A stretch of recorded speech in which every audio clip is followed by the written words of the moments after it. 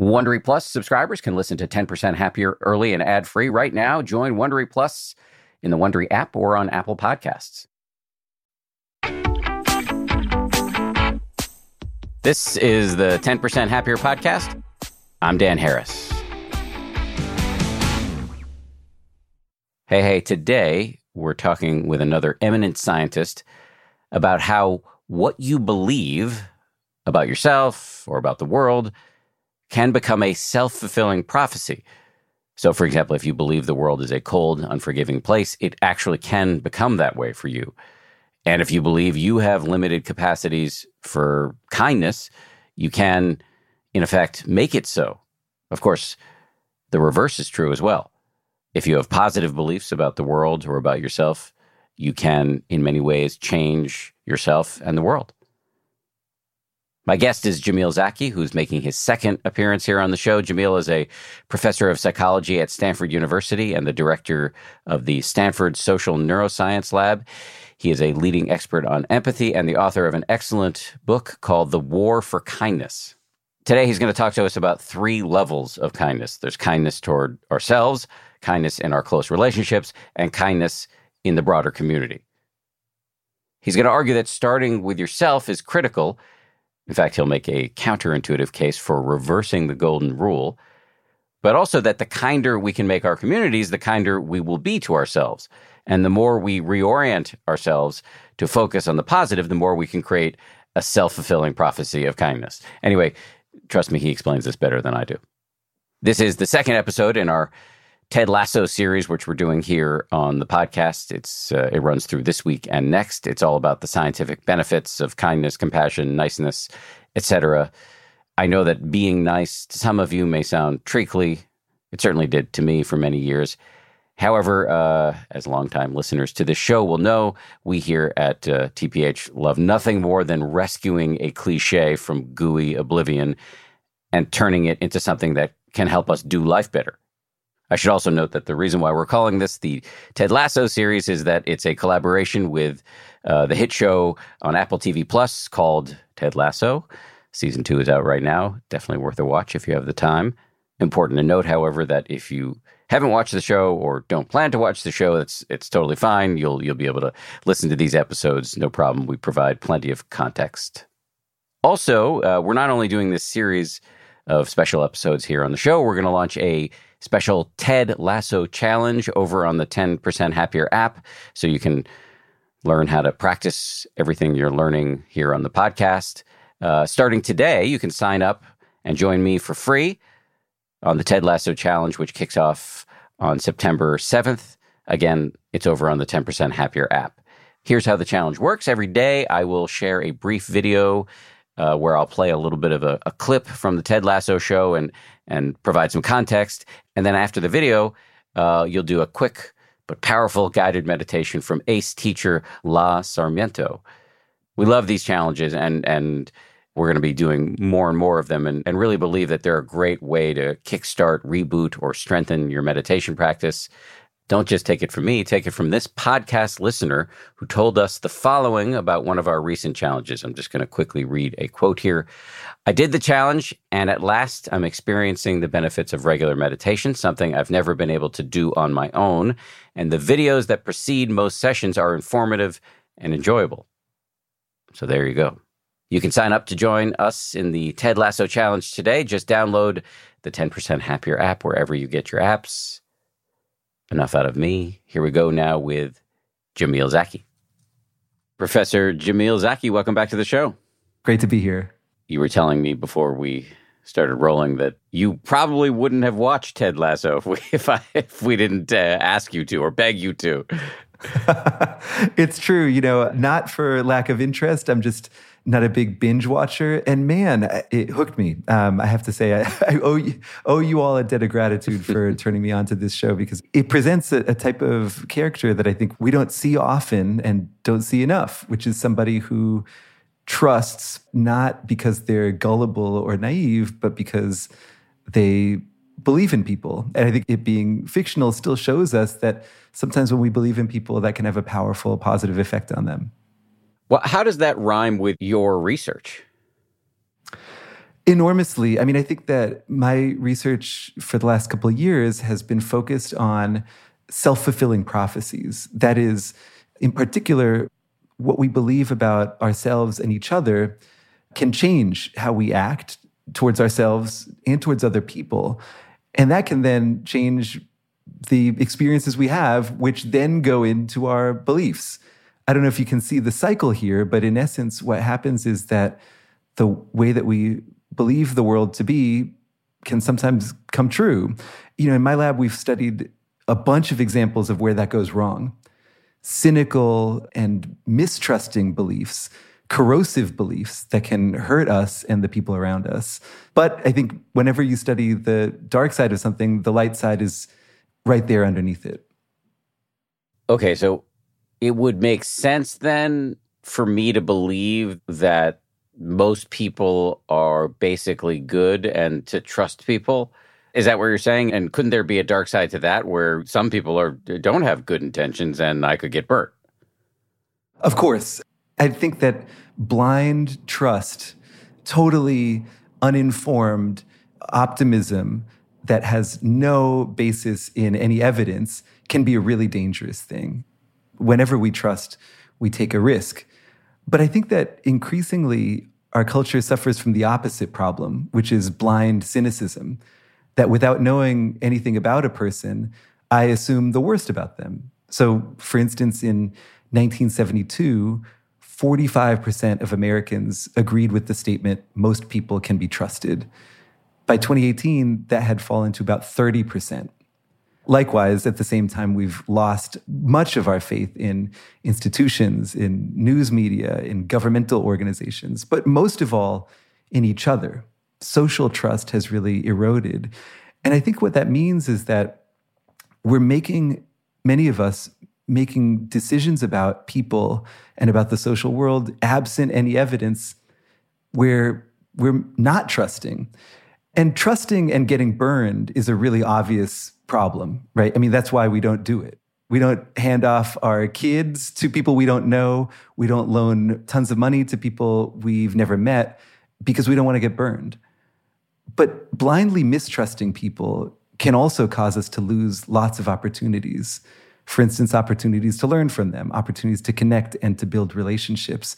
And I think that risk is one that we don't see as much, but is just as important. Are you in favor of a Ronald Reagan-esque trust but verify? I think that phrase is a useful one. I would say there's this old work in evolutionary theory and economics where the question is, if you're meeting somebody and interacting with them for the first time, and you're going to interact a bunch of times, that's part of it as well. You're sort of building a relationship. What's the optimal approach? What's the way that you can balance the risk of having someone take advantage of you with the risk of losing out on a chance to cooperate and build a strong relationship that benefits both of you? And the outcome of that was, this was run with all these computer simulations, and they had names for the different approaches that a computer agent could take to this. So you could be a punisher, or you could be a truster, or you could be a reciprocator. And the winning strategy turned out to be something called generous tit for tat. And I suppose this particular way, Reagan-esque strategy that generous tit for tat takes is that you start out trusting. You start out assuming that the other person has goodwill and good intent and will do the right thing. And if you're right, then you get all the benefits of a positive relationship with that person. If you're wrong, you update. You stop trusting them for a while, but not forever. You occasionally give them chances again. Are you familiar with the work of Adam Grant at all? Yes. In his book, Give and Take, and I'm not going to be able to cite it chapter and verse, but there were some quite long passages about mentoring, where people were good mentors, just sort of damn the evidence, damn the torpedoes. I am choosing to believe that there is something excellent in you, and I'm going to invest. And I actually, up until reading that book, did not do that. And I've found, actually, that the more I do that with people I'm mentoring, the better things go. Does that seem to fall in line with what you're talking about? Oh, totally. Yeah. I mean, I've learned so much from Adam, as have so many people. And that's one of those messages, is that really, you know, trusting someone takes risk. It takes being vulnerable to them, handing over your success, even your safety, your stability to another person. And that can be so hard, especially if you've worked really hard to get where you are and to get in the position where you're mentoring someone. I think the thing that a lot of people don't realize is how powerful an effect trusting or not trusting somebody has on them. We think so much about the risk that it is to me. If I trust this person, I could lose. We don't think of trust as a gift, and I think we should. And we don't think of mistrust as a harm, and I think in some cases it is. I'll give you a couple of different examples. One comes from my own hometown of Boston. So in 2001, there was a new fire chief who took over the Boston Fire Department, and he noticed that firefighters who until that time had had unlimited sick days were taking more sick days on Mondays and Fridays than any other day of the week. And he decided, oh man, I've got a bunch of cheaters working for me, a bunch of malingerers, people who are gaming the system. And so he put a tight cap of 15 sick days a year on all firefighters and said, if you go above that cap, I'm going to dock your pay. Well, what do you think happened? Well, the policy went into effect in early December, and it backfired spectacularly. So that Christmas and New Year's, 10 times as many firefighters took those days off as had the previous year. And in 2002, the year after the policy was enacted, sick days overall rose by more than 100%. About 7,000 additional sick days were taken. In other words, the fire chief sent a message to his people saying, you are selfish. You are self-serving. And so I'm going to limit the amount of self-servingness you can take. But most firefighters weren't taking that many sick days off at all. They were driven not by selfishness, but by an honorable desire to protect other people, even at great risk to themselves. And so they took it personally, and they said, well, shoot, if you're not going to give me any credit for the hard work that I do to protect others, if you're going to treat me like I'm selfish, I'll play the part. It's really interesting. And it just gets me to a question I've been thinking about since you first started to advance this thesis about 10 minutes ago, which is this notion of a self-fulfilling prophecy, that what you believe, the world around you can conform to those core beliefs. How do we get ourselves to believe something? You know, what if I've had a really difficult, traumatizing life? How am I supposed to believe that most people are good or that the world is fundamentally friendly if the evidence of my entire existence is screaming to the contrary? It's a real challenge, but it's not an insurmountable one. I think one of the places to start is with intellectual and even emotional humility. I think we sometimes take our experiences of the world and paste them onto our futures or onto other people's lives.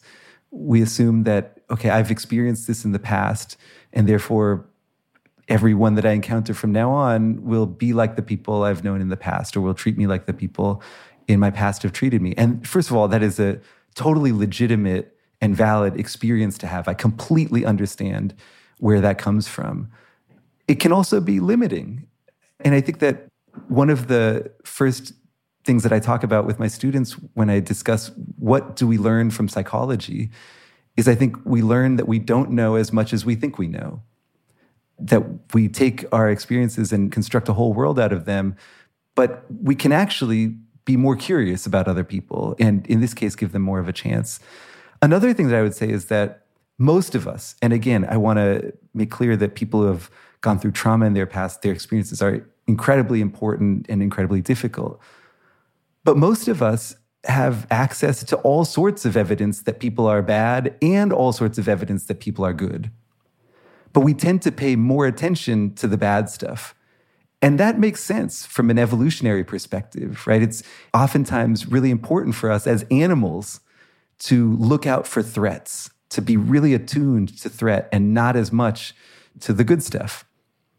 But sometimes that can warp our view. So in my lab, and there's work in lots of other labs to this effect as well, we find that people, when you present them, for instance, with stories about somebody who does one bad thing and one good thing, they'll assume that the person is mostly bad. Whereas if you present them with stories of people who do one extroverted thing and one introverted thing, they don't think the person is mostly introverted. When it comes to moral judgments, when it comes to moral impressions, we overweight the bad stuff. And again, that serves a purpose. But I think that if you want to go on a journey of trying to trust more, one thing to do is just to try to notice more of the positive things that people are probably doing all around you all the time that just kind of fly under the radar.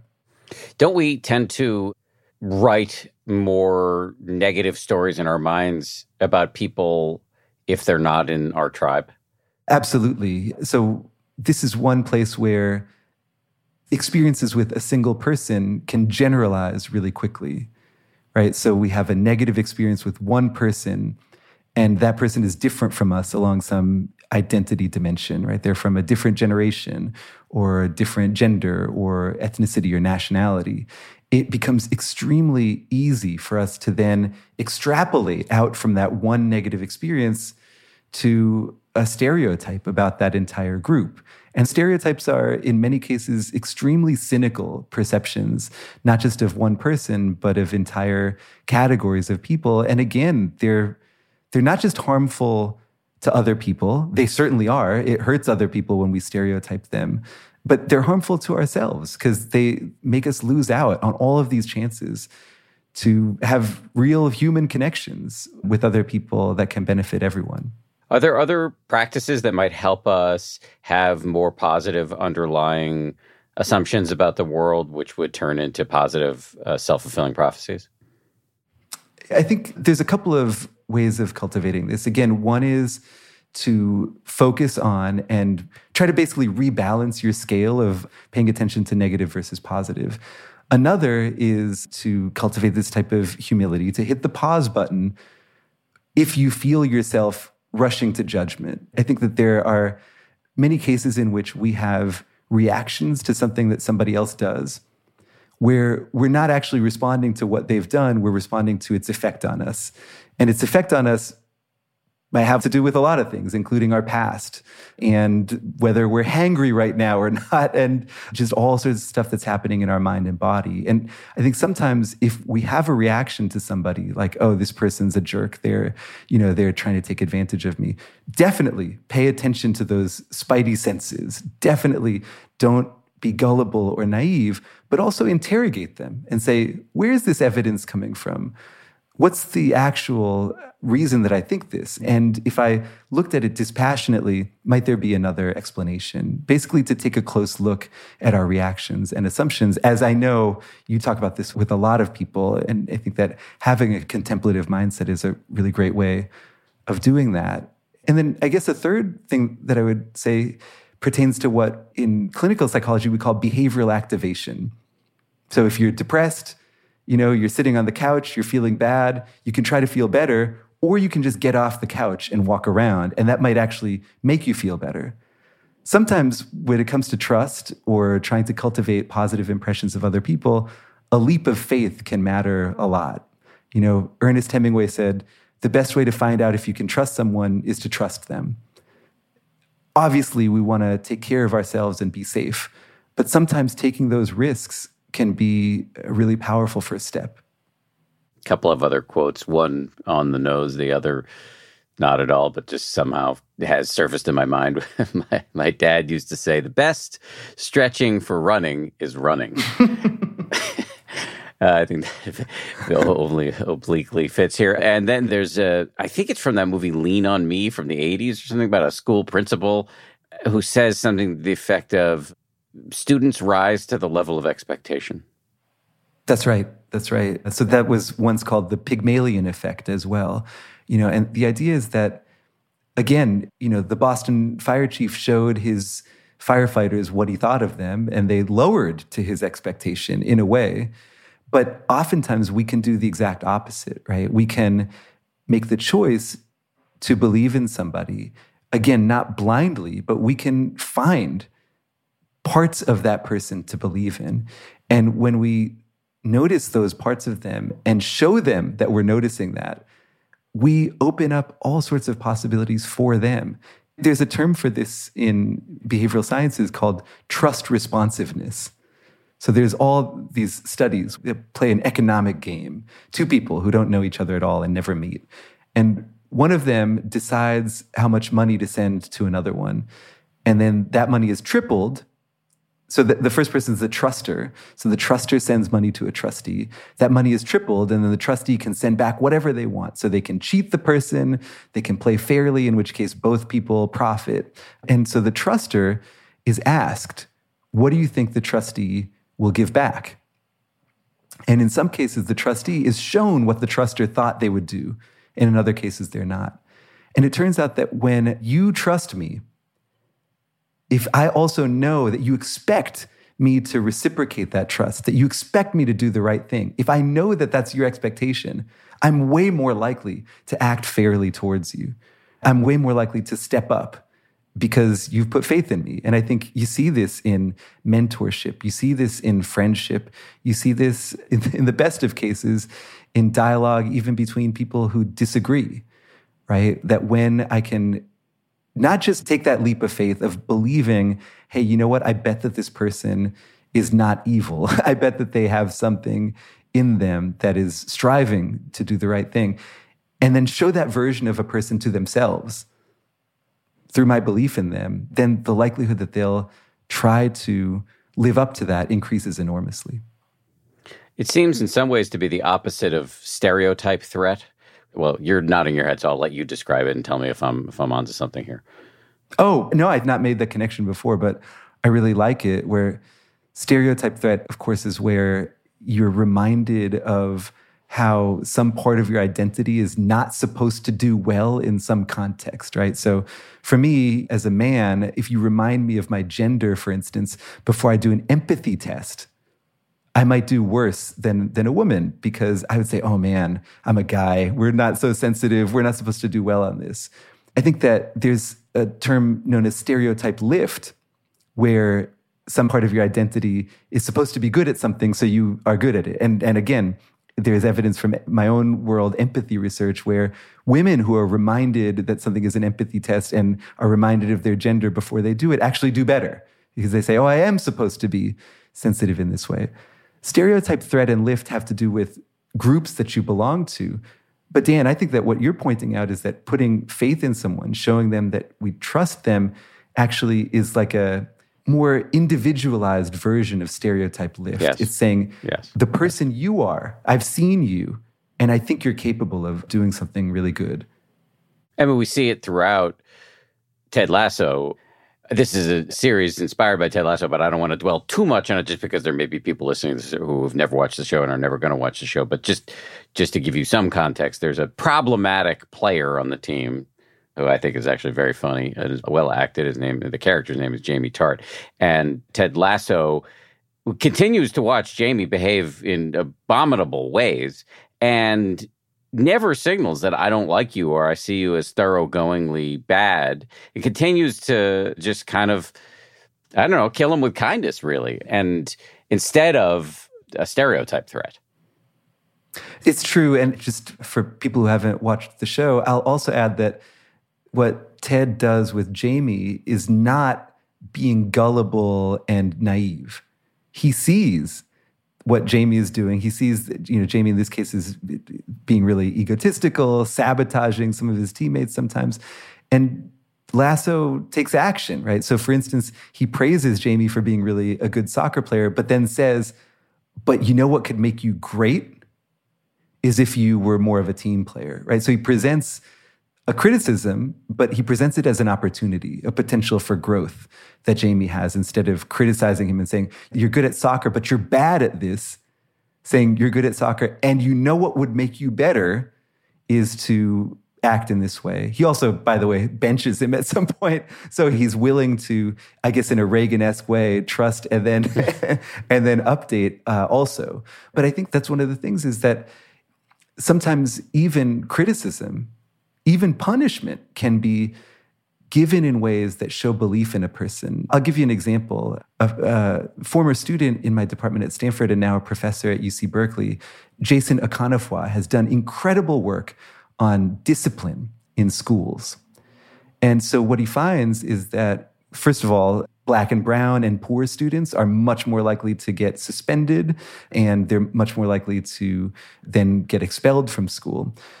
He then ran an intervention in a bunch of schools around the Bay Area where he asked teachers, as they were disciplining students, to do so empathically, almost in a Ted Lasso-esque way, to say, okay, there's something that's gone wrong. You've done something in class. I have to punish you.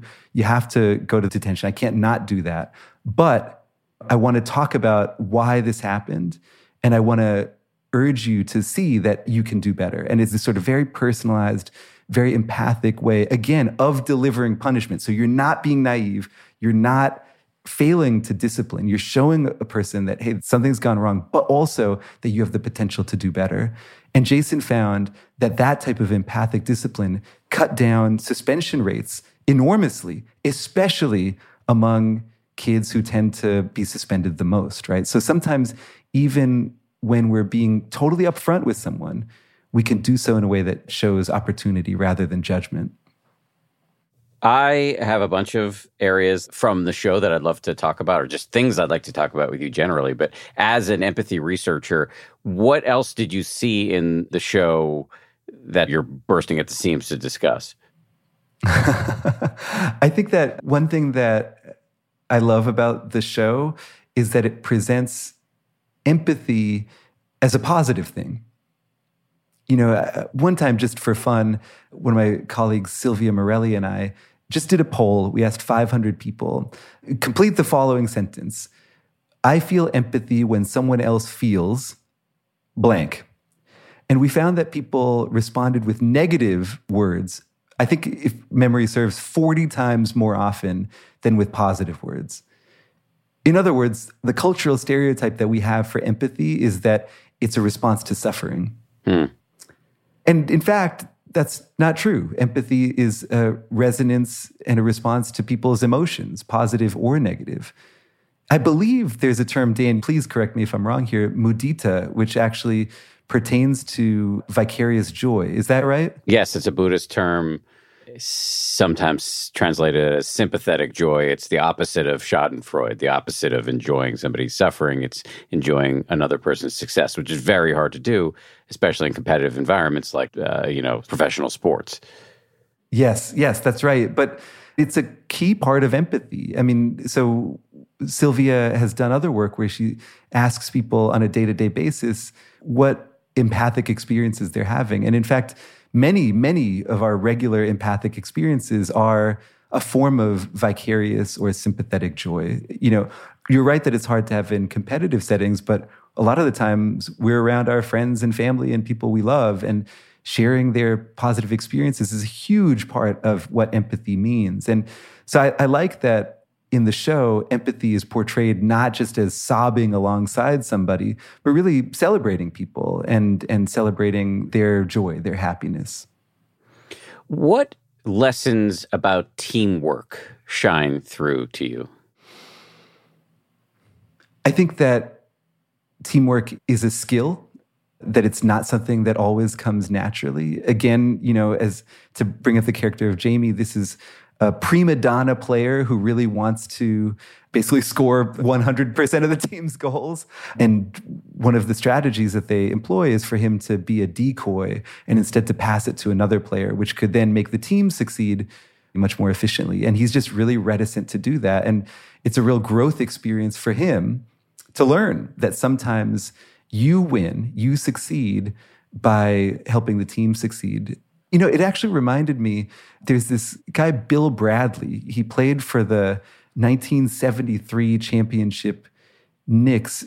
Dan, I don't know if you're a Knicks fan. Are you a Knicks fan? I don't know anything about sports, but Bill Bradley went on to become a senator and ran for president. And so I know him through that. And he's very, very tall. Yeah. Well, as many NBA players are. Yeah, he played for this team. It was the last Knicks team that ever won a championship.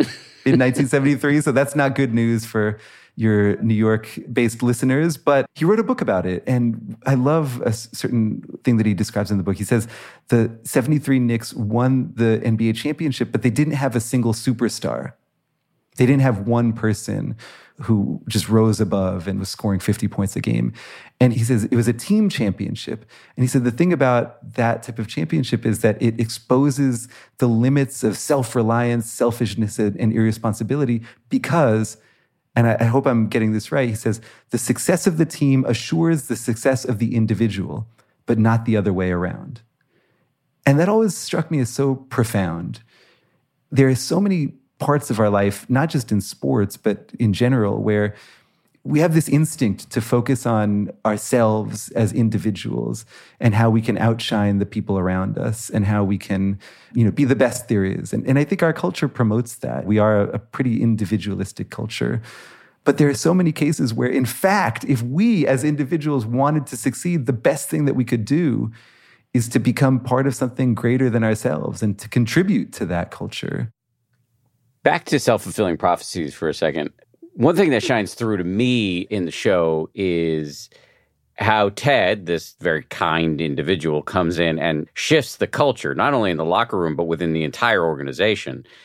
You can see that the cultural norm at the beginning of the season, this is not spoiling it in any significant way, but the cultural norm at the beginning of the season is be mean to the locker room assistant, the water boy, Nate. Ted shifts that. And so I won't give any more details because I don't want to run the risk of people being mad at me for spoiling it. But what does that tell you about culture, and especially about how if you believe a certain thing about a culture, you're likely to just act it out?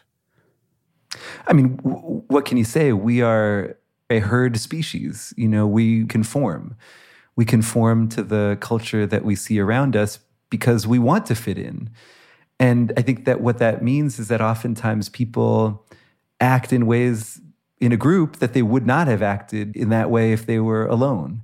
And I think that can be super hurtful. So as you say in the beginning of the show, there's this extremely hierarchical culture where people who are low on the totem pole are abused and mistreated. And some people in that locker room, some people in your workplace, some people in your school or town might not want to act in a cruel way, in a prejudicial way. But if they see the people around them doing so, they're more likely to do it themselves. Like social norms, what's normal around us is almost like gravity. We can jump away from it, but it tends to pull us back in. And I think that's really harmful. But there's good news here as well, because oftentimes there's a lot of good being done around us. There's a lot of people acting kindly and a lot of people helping each other. And when we can focus on that, we can change a culture. So I'll give you an example. My lab did some work recently with middle schools in the Bay Area, 7th graders who are, by age, extremely conformist, like some of the most conformist people on the planet by age. I mean, which I sympathize with him. I would have done anything in 7th grade to fit in. And so we went to these schools and we asked students to report on why they valued empathy. What do you like about empathy? And they told us. And so then we collated all their responses so that when they came back to school, we could give them a brochure of all of their friends and classmates saying why they valued empathy. In essence, we were alerting these kids to a social norm that they might not have been paying attention to, but was there all along. The quiet majority that prefers kindness, togetherness, and connection. And we found that students who saw that information about their peers reported more motivation to be empathic. And that, in turn, predicted the likelihood of them acting kindly towards their peers even a month later, right? So, in essence, if we can get people to realize, and again, this gets back to noticing as well. If we can get people to notice the positivity around them, it's not just good for them feeling good about others or trusting others. It's good for teaching them about a norm that they might want to belong to. The issue, again, is that bad tends to be more noticeable than good. You think about what gets put on the front page of a newspaper or who we tend to pay attention to. One toxic colleague among 10 really friendly ones will probably get more attention. One really extreme person on Twitter will get more attention maybe than a centrist. Our attention tends to gravitate towards the most outrageous, extreme, and often harmful attitudes that people around us have, so we can confuse those with the majority. So I think one thing that's important in any culture, especially for leaders, is to recenter that perception, to highlight that, hey, there's a lot of good being done here, not just because that makes us feel good, but because that can make it more contagious, can give it more gravity. Much more of my conversation with Jamil Zaki right after this. You can count on T-Mobile to help keep you connected after investing billions to light up their network from big cities to small towns. T-Mobile is America's largest 5G network. Plus, when you switch to T-Mobile, families and small businesses can save up to 20% versus Verizon and AT&T. Visit your neighborhood store or T-Mobile.com to switch. Plan savings with T-Mobile. Third line free on essentials via monthly bill credits versus comparable available plans.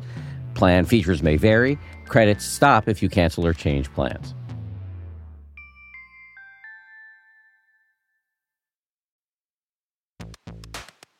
I love cats. I make no secret of that. We've got 4 cats. But here's the thing about felines. They poop a lot.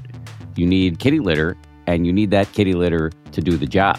Which is why I'm proud to recommend Tidy Care Alert, which has long-lasting ammonia control, so your house or your apartment or your yurt or wherever you live does not smell like you have 4 cats or however many cats you happen to have. No judgment here.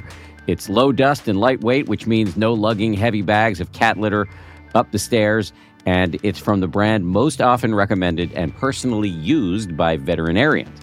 Tidy Care Alert uses color-changing crystals to detect potential concerns and help put your mind at ease. Let Tidy Care Alert help keep an eye on your cat's health.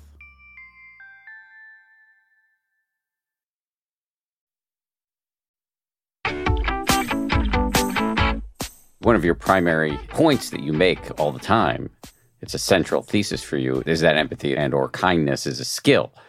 How important when exercising the skill is it to learn how to be kind to yourself?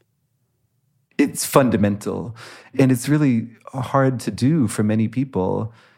One of the self-fulfilling prophecies that my lab has studied recently is about self-compassion.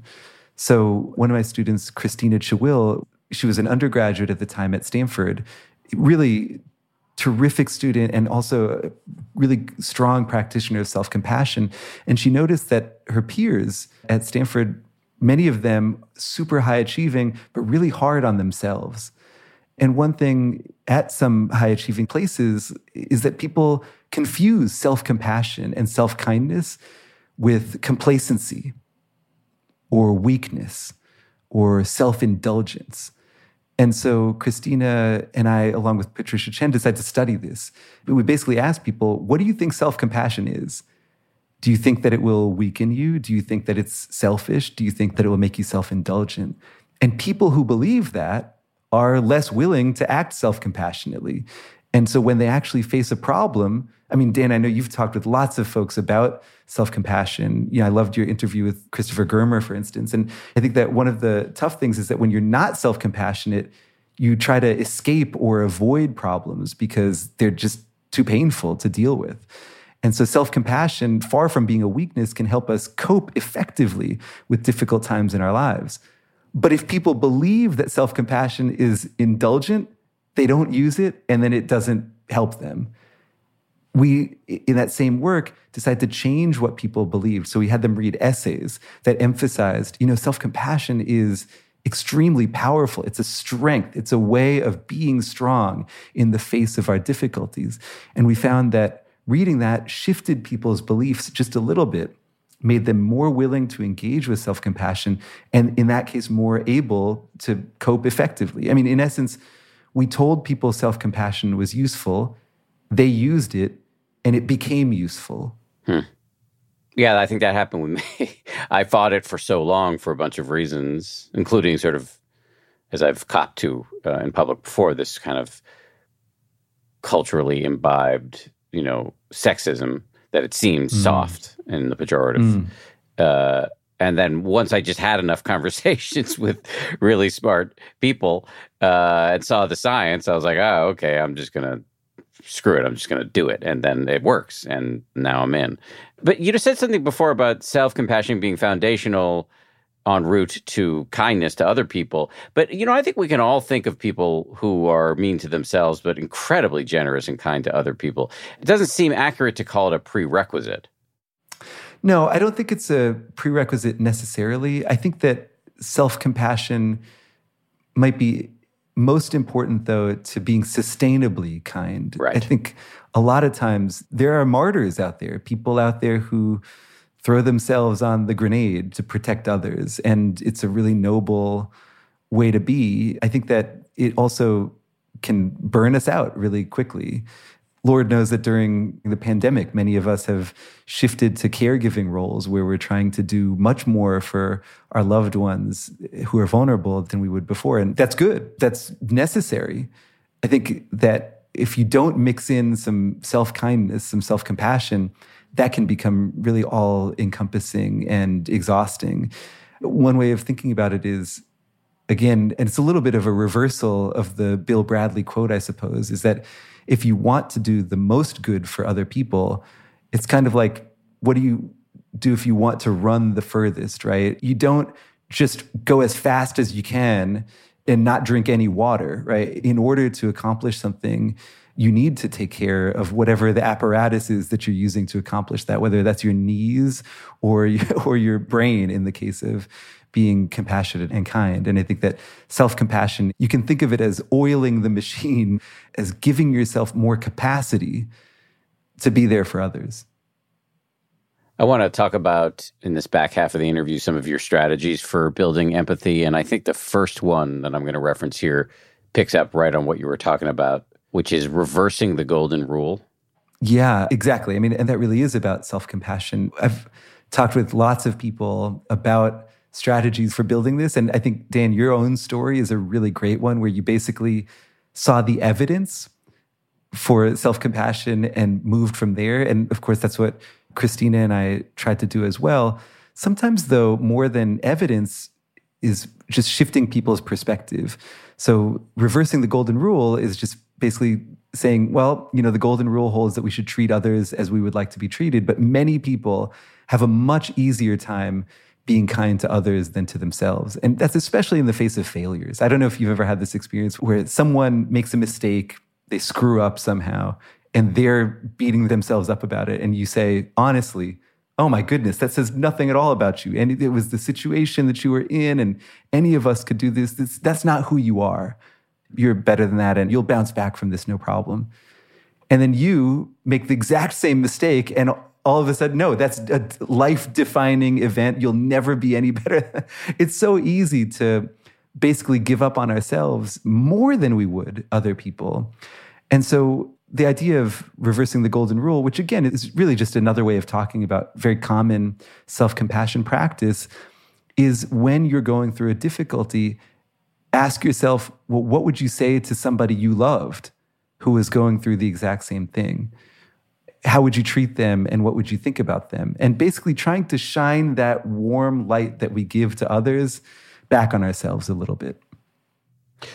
Another of your precepts here is spend kindly. Yeah, and again, this is a simple practice, sort of like behavioral activation, like that leap of faith that we were talking about earlier, or how the best stretching for running is running. And in this case, I think a lot of people have misperceptions of what it will mean to help somebody else. So in some of our work, we find, for instance, that there are some people out there who think happiness is zero sum. So anything that I do for you to make you happier will have to come at the cost of my own. And if you have that zero sum belief, it turns out from our research, you're less likely to give to other people. You're also less likely to end up happy, probably because you're missing out on a key ingredient of well-being, which is being there for others. And so one of the things that I teach my students is, even if you are assuming that helping someone else will exhaust you, or that spending money on someone else will make you feel broke, or spending time on someone else will make you feel stressed, just try it. It doesn't have to be super high stakes. Just do it, but then pay very close attention to the way that it makes you feel. Because you might realize that it's the opposite of what you thought it would be. And my students have this all the time. They report to me that they're nervous because they've got a calculus problem set due the next day. So how could they possibly go and attend their friend's play to support them? And they end up 90 minutes later back in the same room doing their same calculus set, but much more fulfilled and much more energized than they were before. And so sometimes, again, just taking that step, just doing the thing for someone else that we're wondering whether we should do is a great step to learning about the power of kindness. Adam Grant is instructive again here because back to his book that I was quoting earlier, Give and Take, really explores the benefits of generosity, specifically in a workplace, but I think it's probably scalable to all of life. He shows that the givers tend to do really well, be the most successful, but they're both the most successful and the least successful. The difference is, are you a wise giver or a strategic giver or not? If you give in a way that makes sense, that is enjoyable to you, that doesn't deplete you, then yes, you are likely to be happier, have more social support, and rise to the top. If you're a selfless giver in a way that is unwise, not strategic, and self-depleting, then you are likely to not do well. And so, yeah, it can make sense to go see your friends play if you really do have the time on the other end to do the calculus set. In my life, I've found that in part in consultation with Adam, there's many asks that come into me. What are the ones that I really want to do? Turns out it's mentoring. I like talking to people about their careers. It's genuinely enjoyable to me. And I tend to employ the strategy that Adam recommends called chunking. Chunking it all together at a time where it's convenient for me. So after dinner is good, or like right after my son falls asleep, or on the weekends for a little bit. So it's not adding a bunch of friction into my life. It's actually just a fun thing that I look forward to. So anyway, it's not just you should be more giving. It's how you do it too, is the point I'm trying to make. Oh, totally. You want to be efficient with your giving. I love Adam's idea of chunking. By the way, I will also add, Adam is the most walk the talk person I think I've ever met. He is truly such a generous guy and also writes and speaks on that topic. So he really lives the values that he writes about, which I always really admire. I think you want to be efficient with giving. You want to monitor and see, truly what type of giving is most meaningful to you and what type of giving actually does deplete you. Yeah, I mean, I'm the same way. There are certain ways of being there for other people that I think are really fulfilling for me. And also I happen to be better at than others. And I think oftentimes we feel obligated to just be kind in every way possible to everyone. I guess that's a little bit of what, are we allowed to talk about season 2 of Ted Lasso? Go for it. Well, why don't we just say spoiler alert? If we include this in the show, just fast forward for a minute or two. Go ahead. Without spoiling anything, I think that's what season 2 of Ted Lasso starts to get into, is this idea of toxic positivity. Of, in essence, being so defined by a sense of yourself as kind and giving that you just do everything for everyone in every way, even if it harms yourself, even if it harms other people. There's a big difference between being kind and being a slave to kindness, being a slave to whatever people request of you at any time. One thing that I'll just quickly add is that in workplaces during the pandemic, there's rightly been a lot of focus on devoting time to self-care, like self-care days in workplaces. I would like to advocate other care days at workplaces, because this, again, gets back to the idea of chunking that you just brought up and efficiency and meaning. To just give people a day every month, whatever rhythm works for you, to just go and help somebody else in whatever way they see fit. To give people space to access that meaning in their life. That's just something that I hope that more people can start to implement. Let me just keep working down this list that I got of some strategies from you for exercising your empathy muscles. The third of the 5 items on this list, I know you're not a practicing Buddhist, but it's very Buddhist to have a list. And we structure many shows around various Buddhist lists. The third here is disagree better. Yes. And this, again, gets back to self-fulfilling prophecies. I think oftentimes, especially when we are in conflict with others, it's extremely easy to take an uncharitable view of where they're coming from. somebody doesn't just disagree with us, they are also a bad person and they have halitosis and they are, they're stupid or evil or both, right? I mean, it's ramped up so much. I think we've seen this, of course, in our culture politically. This is what political scientists call affective polarization. We no longer just disagree, we dislike the people we disagree with. And that is just a dead end, in my opinion. I think that just makes things worse. And I think it changes what we think is possible in disagreement. So in our lab, one of my students, Luisa Santos, has explored, do people think it's worth empathizing with, trying to understand folks on the other side?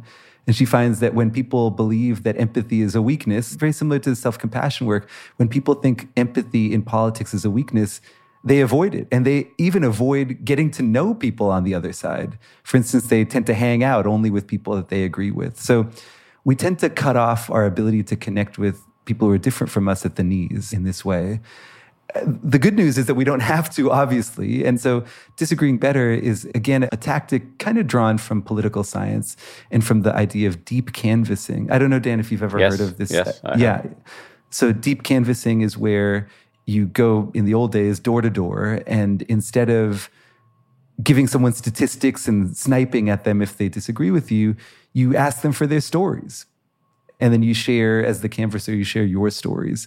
And you try to find a story you have in common, an experience you have in common. And you use that as a fulcrum, as a kind of Archimedes point to find more and more common ground until you can get to the issue that you were there to talk about.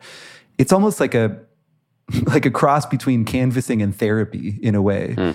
And it's really powerful. And so when I say disagree better, the challenge here is to find someone you disagree with and try to do some deep canvassing with them.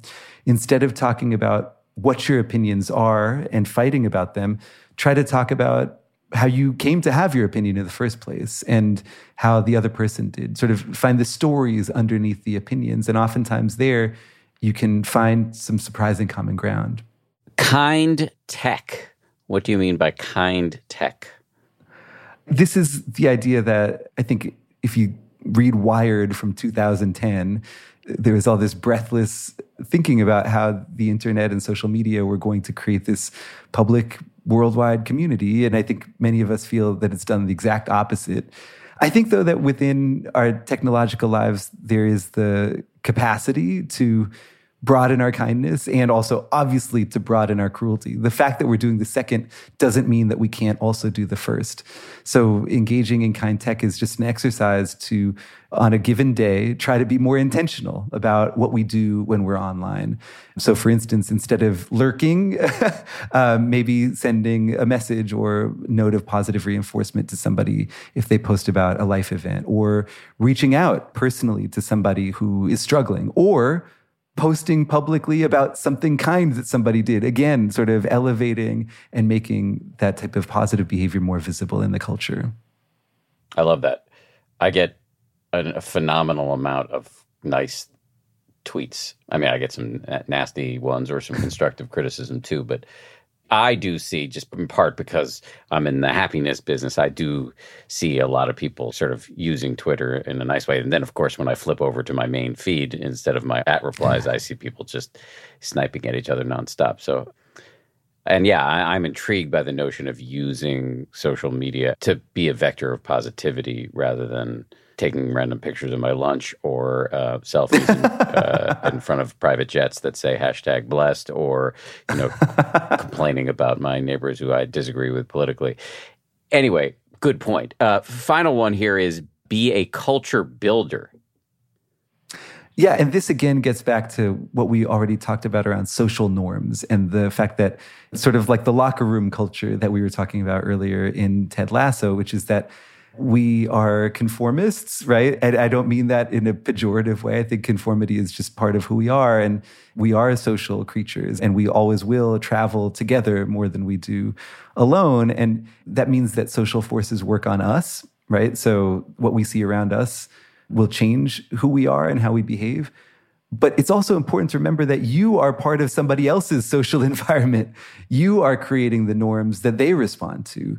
And I think, the more power, privilege, and status you have, the more that this is an opportunity and responsibility for you. But whatever megaphone you have, what you do with it creates the social reality of the people around you and influences who they become. And so I think that when I say be a culture builder, the simple way to do it is to intentionally, at some moment, take time to either call out in a positive way somebody who's acting empathically and kind, make it really, visible that they're doing that without embarrassing them, but just making it clear, elevating that, highlighting that type of behavior for them and the people around them, or challenging people when they act in a way that's not so kind, like the original locker room in Ted Lasso at the beginning of the series, right? So I think that those little, I suppose, social nudges, recognizing and elevating positivity, and also standing up to and challenging negativity and cruelty are those little things that each of us do that together can develop more positive cultures, whether those are microclimates, just in a locker room, in a classroom, in a family, in a company, or whether they're macroclimates. I think both matter a lot.